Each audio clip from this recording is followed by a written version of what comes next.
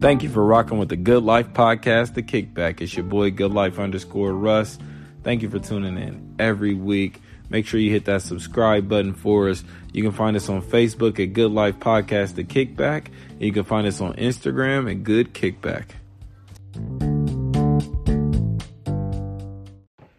What's up, everybody out there? It's your boy, Good Life Russ. How y'all doing? So we're going to try something new with y'all today. I'm going to read a passage from the book that I've been reading, a couple pages, just to give y'all some insider type of things I read. And this book is called, it's one of New York's #1 best time sellers. It's called The Subtle Art of Not Giving a FCK. And it's by Mark Manson. It's his counterintuitive approach to living a good life. I love this book a lot. This book has done a lot for me. So we're going to get right into it. So we're on page 137. This questions he asks himself, and then he works through answering the question. So this one says, question number 2, what would it mean if I were wrong? Many people are able to ask themselves if they are wrong, but few are able to go the extra step and admit what it would mean if they were wrong. That's because the potential meaning behind our wrongness is often painful. Not only does it call into question our values, but it forces us to consider what a different, contradictory value could potentially look and feel like. Aristotle wrote, "It is the mark of an educated mind to be able to entertain a thought without accepting it. Being able to look at and evaluate different values without necessarily adopting them is perhaps the central skill required in changing one's own life in a meaningful way." As for my friend's brother, his question to himself should be, what would it mean if I were wrong about my sister's wedding?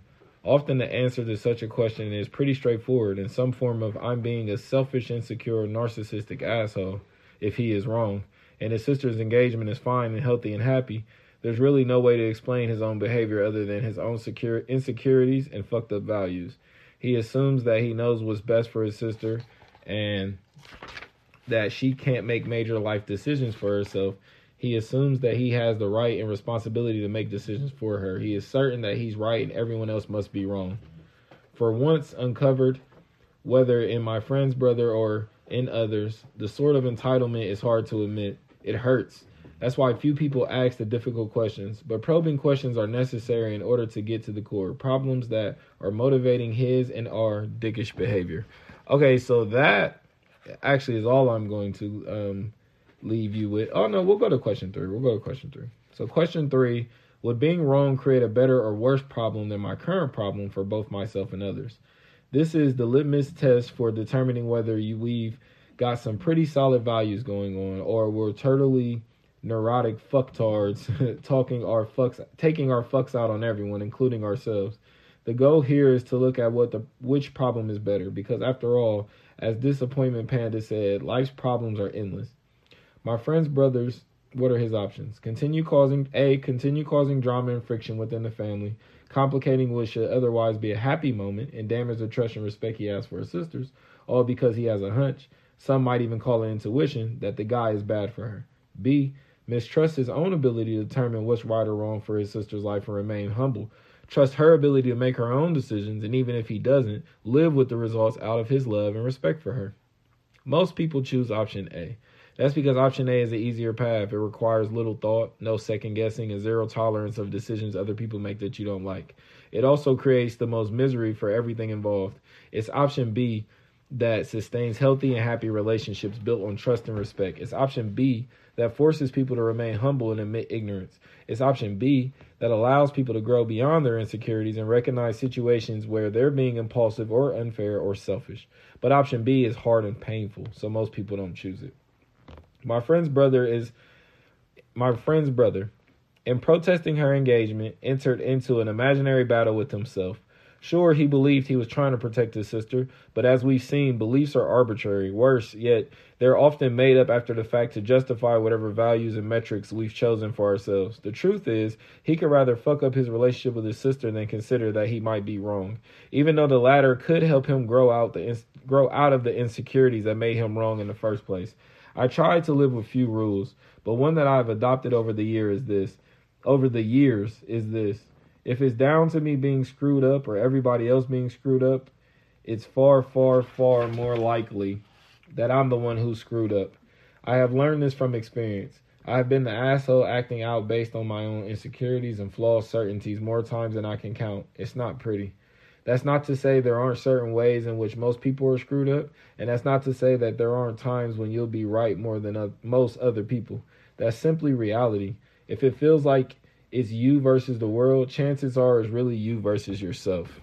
Okay, I mean, boom. That's what this book is like.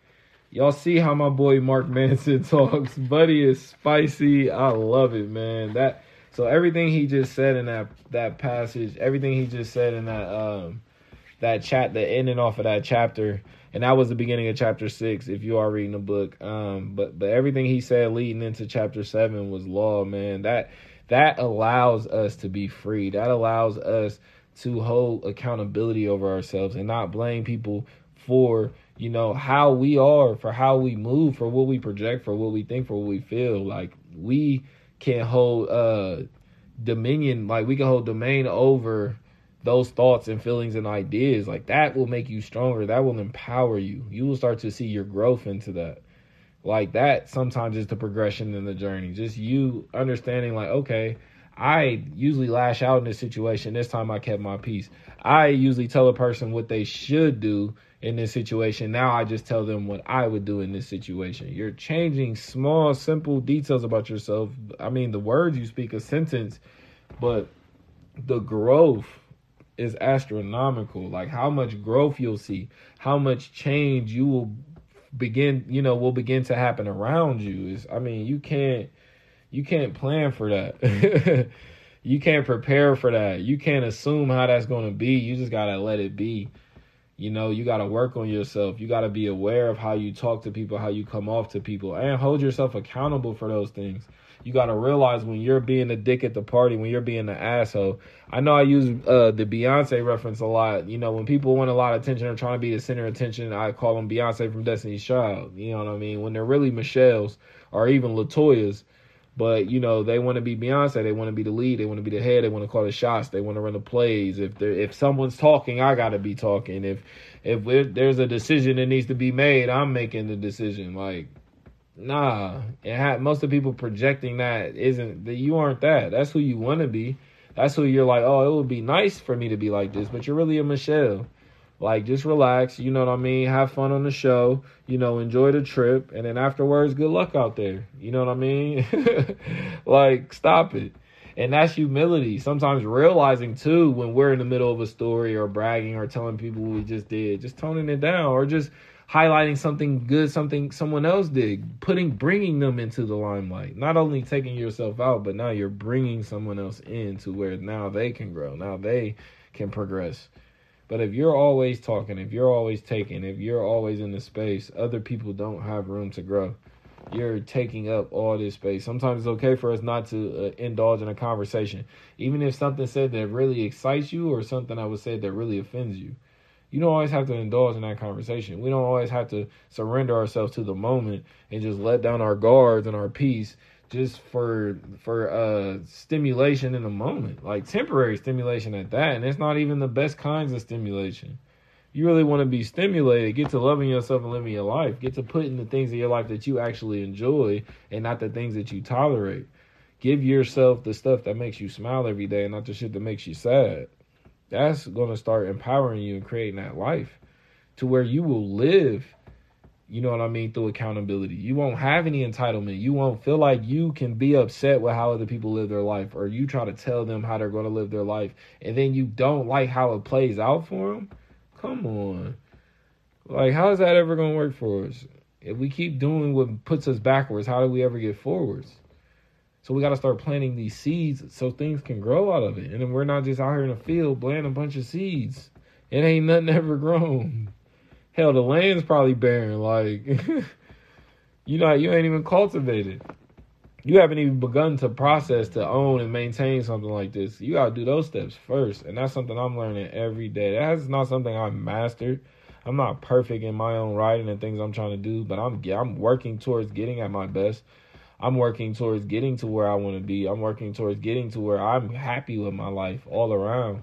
And right now, I've experienced great happiness, and I know what it means to be happy. I know what it means to be depressed.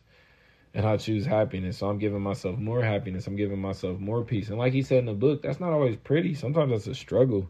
Sometimes when we're speaking on something you want, you got to take what you want. And if you're not a taker, you got to learn how to become one. Get more taker friends who take things for themselves, who take opportunities for themselves, who take accountability for themselves, who take ownership in their relationships and their love life. You got to become a taker.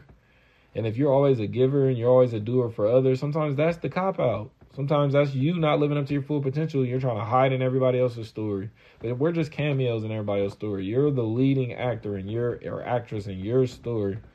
You're the leading role. So you have to do the most work. And we have this misconception of being the lead that we got to do the less work. The lead does the most work. If you're not in here working the hardest, you ain't the lead. And even though you talk like the lead, no, you ain't the lead. You got to be here before everybody. You got to work, study harder than everybody. You got to train harder than everybody. That's when you're able to lead. That's what makes you the best in what you do in your own rights versus you. How he ended that was beautiful. Same shit Moneybagg Yo been telling y'all. We getting it on all fronts. It's me versus me. It is not me versus anyone else. And this is how I do my research. I read, I study, and sometimes I read books and I don't agree with what they're saying. This isn't about making friends or agreeing. This is about looking at a new perspective. And sometimes that perspective does line up with how we see ourselves and how we see the world. So now I just made an ally. I made a friend. Love Mark Manson, man. I just copped Will Smith's book, called Will, and him and Mark Manson wrote it together. So check that book out. I'm gonna give y'all a review on that book. We're gonna start doing book reviews. But I'm gonna let you know how that goes. But all right, y'all, I'm about to head out of here. Again, this was The Subtle Art of Not Giving a FCK. It's an orange book. You can't miss it. It's by author Mark Manson. Check him out. He's one of New York's #1 bestsellers. So definitely get that book. He has another book out as well. So make sure you check him out. Make sure you're reading your books and you're researching and you're writing and you're taking notes.